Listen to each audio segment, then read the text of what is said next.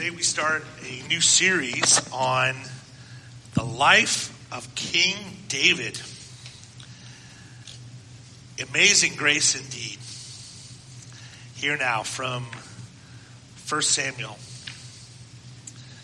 The Lord said to Samuel, "How long will you mourn for Saul, since I have rejected him as king over Israel? Fill your horn with oil and be on your way. I am sending you to Jesse of Bethlehem. I have chosen one of his sons to be king." But Samuel said, "How can I go? If Saul hears about it, he will kill me." The Lord said, "Take a heifer with you and say, 'I have come to sacrifice to the Lord.' Invite Jesse to the sacrifice, and I will show you what to do. You are to anoint for me the one I indicate." Samuel did what the Lord said. When he arrived at Bethlehem, the elders of the town trembled when they met him. They said, "Do you come in peace?" Samuel replied, "Yes, in peace. I have come to sacrifice to the Lord. Consecrate yourselves and come to the sacrifice with me." Then he consecrated Jesse and his sons and invited them to the sacrifice. When they arrived, Samuel saw Eliab and thought, "Surely the Lord's anointed stands here before the Lord." But the Lord said to Samuel, "Do not consider his appearance or his height, for I have rejected him. The Lord does not look at the things people look at. People look at the outward appearance, but the Lord looks at the heart." Then Jesse called Abinadab and made him pass in front of Samuel. But Samuel said, "The Lord has not chosen this one either." Jesse then made Shammah pass by, but Samuel said, "Nor has the Lord chosen this one." Jesse made 7 of his sons pass before Samuel, but Samuel said to him, "The Lord has not chosen these." So he asked Jesse, "Are these all the sons you have?" "There is still the youngest," Jesse answered. "He is tending the sheep." Samuel said, "Send for him. We will not sit down until he arrives." So we sent for him and had him brought in. He was glowing with health and had a fine appearance and handsome features. Then the Lord said, "Rise and anoint him, for this is the one." So Samuel took the horn of oil and anointed him in the presence of his brothers. And from that day on, the Spirit of the Lord came powerfully upon David. Samuel then went to Ramah. Let us pray. Heavenly Father, thank you for this text today. Lord, be our teacher today. Fill us, guide us, shape this conversation in the power of your Holy Spirit. Come, Lord, guide us. Risen Lord, lead us. Savior, thank you for saving us. Help us to embrace that salvation as we meet it in the life of King David. Amen. Well, I'm excited about this series. But before there was King David, there were others who came before him. I wonder if someone wrote a book about you, who the key people in your history would be. What would their history be? Think about that for a moment. Besides our own family, who did God use in your life to get you to where you are right now? There is a storyline before your storyline. When we really ponder that, it can get pretty amazing. When we think about the people whom God used to guide us at key moments, when we really let that sink in, we come away thankful.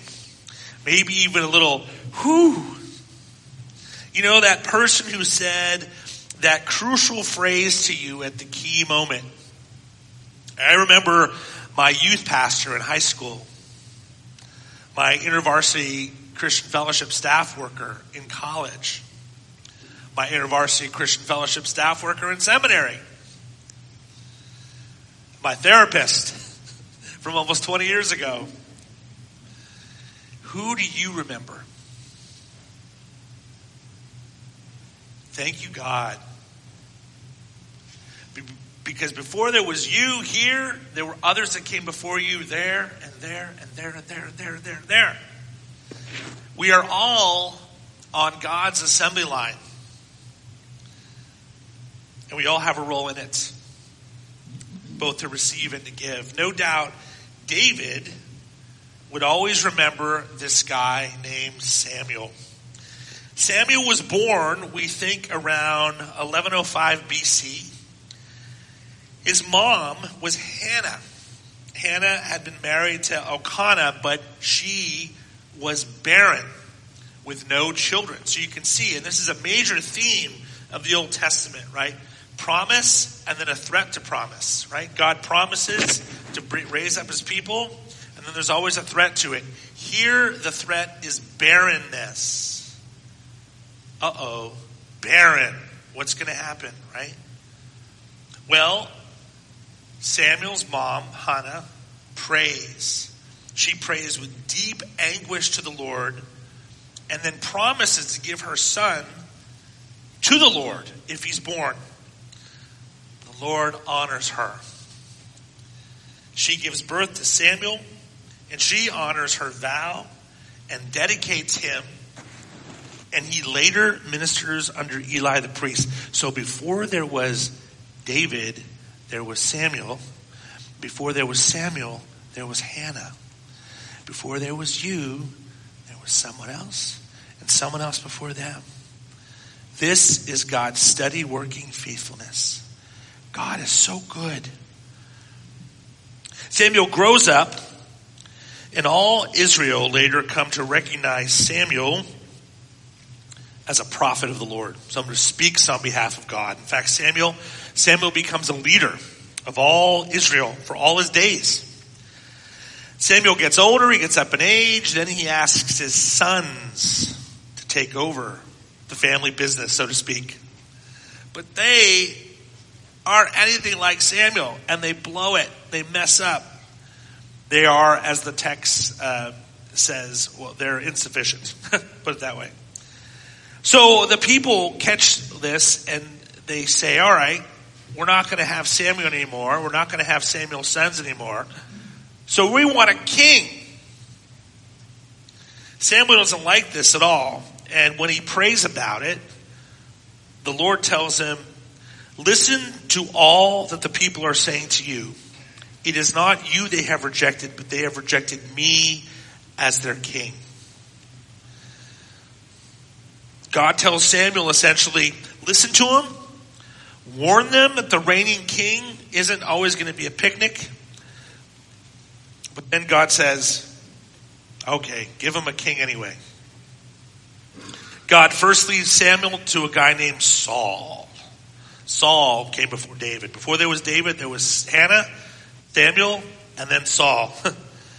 Samuel declares Saul the Lord's anointed ruler first. He guides Saul, and God, we're told, changes Saul's heart, including the Spirit coming upon him. Saul becomes a king at 30, reigns until he's 72 years old, but Saul blows it. Again, this theme of God's promise and the threat to God's promise. There's always this sort of moment in the Old Testament. Oh no, what's going to happen next? What are we going to do now? This guy Saul is blowing it. Saul makes offerings to God that Samuel was supposed to make. And then Samuel confronts him and says, basically says, dude, you blew it. You're done. So by chapter 15, the chapter right before this one, we're told that God regrets ever making Saul king. And an angry Samuel confronts Saul. Saul admits he sinned. Samuel declares to him, your reign is over. And we're told that the Lord regretted that he'd ever made Saul king of Israel. Saul looked the part, but boy, was he a disaster. Whew. Still, in the aftermath of all this, in the midst of the there's God. It's always the God of the right? That's a big part of the Old Testament. God tells Samuel, it's a new day. it's time for a new king. And that's how we get to our chapter today. God tells him, fill your horn with oil and be on your way. I am sending you to Jesse of Bethlehem. I have chosen one of his sons to be king. Samuel's response of going to Jesse, David's dad, to choose one of his sons to be king. Well, Samuel is freaked out by this. The idea of anointing a king while there's still a king. Well, Old Testament scholar Walter Brueggemann puts it this way. It is hazardous to anoint a king when there already is a king.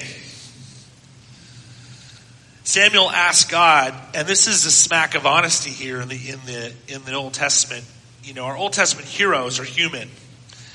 And chapter 16, verse 2, you heard it.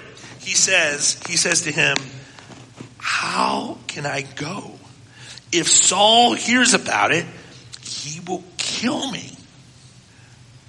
Well, in response to that, God doesn't give Samuel a pep talk. What does God give? He gives him a liturgy of sorts. This is what I mean. Verse 2. The Lord said, take a heifer with you and say, I have come to sacrifice to the Lord. Invite Jesse to the sacrifice and I will show you what to do. You are to anoint for me the one I indicate. Notice that God doesn't assure Samuel that Saul won't hurt him. What God does do to get Samuel through this is say, take a heifer. Make a sacrifice to God in the midst of it. This is likely, as scholar Joyce Baldwin says, this is likely a fellowship offering that Samuel's being told to make here. It's from Leviticus chapter 3. This was how the Old Testament Israelites worshiped God. So essentially, what God is telling Samuel to do in the midst of his fear is worship. Take a worship service along with you. In other words, when Samuel is afraid to do what God asks him, God gives him a way to worship him. The book of Leviticus, where we get this fellowship offering, is like the Old Testament book of worship. It gives patterns for how people were to draw near to God in regular fellowship with God. So when God says to Samuel, take a heifer, God is essentially saying, go into this scary situation, move out into this challenge in worship, through a pattern of worship that is familiar to you. We conquer our fears and anxieties and whatever ails us, not by pumping ourselves up with a pep talk, but by worshiping the living God, the deliverer of Israel. Take a heifer. In other words, as you and I step into risky obedience, praise God. As you engage your fears on the mission God gives you, first, praise God. Look up. Take a heifer. Whatever taking a heifer meant for the Israelites in this worship, this is called a sacrificial worship, what it meant for them was sacrificing an animal to Yahweh. That gives us the perspective we need. When we look up in worship, it gives us the perspective we need. What patterns in your life help you do that? What prayer pattern helps you look up? Jill and I have used the Book of Common Worship from the Episcopal Church. And there's some wonderful language in there. It's like our heifer. It's like Father of Majesty Unbounded. I mean, you hear the language, the theological biblical poetry in the Book of Common Worship. It sticks with you. It helps give you perspective. What does that for you? What is your heifer to help you worship God in scary moments? Maybe it's a certain hymn. Maybe it's a particular Bible verse. Maybe it's a way of praying. Maybe it's a Christian song. Or maybe it's a special place where you've prayed a lot and that blesses you. Or maybe it's a memory of when God worked. Whatever it is, take it with you as you face who or what God is calling you to face, especially when it's scary. Take that heifer with you. When we do that, it gets us out of ourselves, It helps us look up, which is essential for moving forward.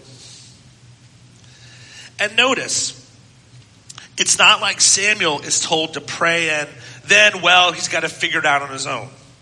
No, Samuel literally takes his heifer, his sacrifice, his liturgy with him into the situation. And then he deploys the sacrifice right in the midst of the challenge. Prayer, liturgy, ways of worshiping God are mobile. We can take them anywhere. That's absolutely essential for Samuel here.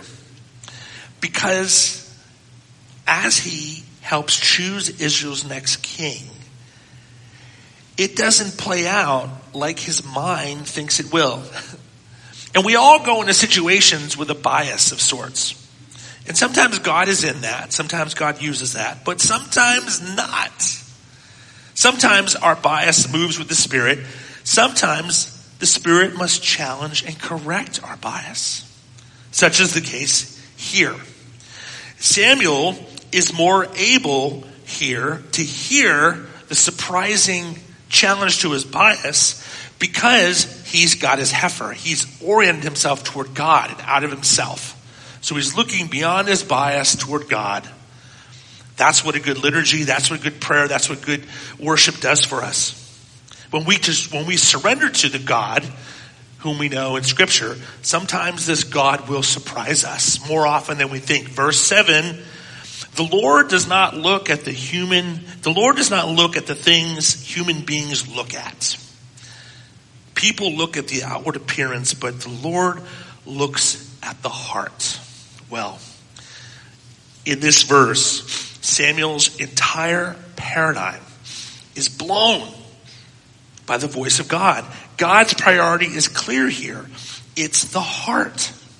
Not David's achievements, not what David's accomplished, not David's appearance, not his looks. God looks at the heart. In Hebrew, heart is labab. The heart, the conscience, the will.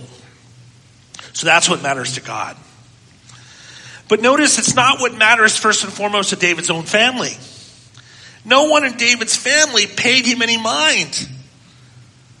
When Jesse, David's dad, refers Samuel to him, he just says dismissively, they're still the youngest. He's tending the sheep. In his book on David, Leap Over a Wall, the late great Eugene Peterson says that the Hebrew for the youngest, Hakaton, carries undertones of insignificance, of not counting for very much. As Eugene Peterson puts it, David is the family runt. But Peterson concludes, yet David was chosen. Chosen not for what anybody saw in him, but because of what God saw in him. When we enter a scary or hard task by seeking to seek God through our heifer, through our praise and worship, we will start to see like God sees. And we will at times discover that God's priorities may not be our priorities. We try so hard to be significant. We try to be major, accomplishing something, achieving something we can bring to God. That's not necessarily always bad. You get these the BHAGs from the book on Good to Great, if you know that book. Big, huge, audacious goals, BHAGs, right? Well, they can energize us, and they have their place in the kingdom.